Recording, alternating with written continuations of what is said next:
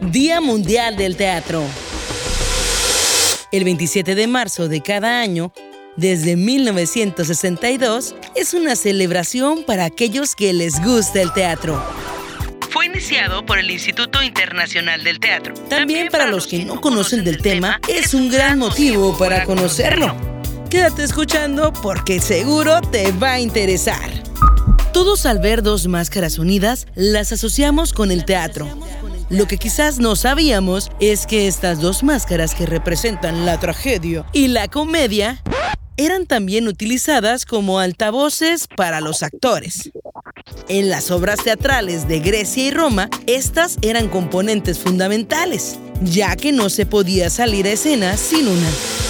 Se aprovechaba la gran apertura que tienen en el área de la boca para proyectar la voz.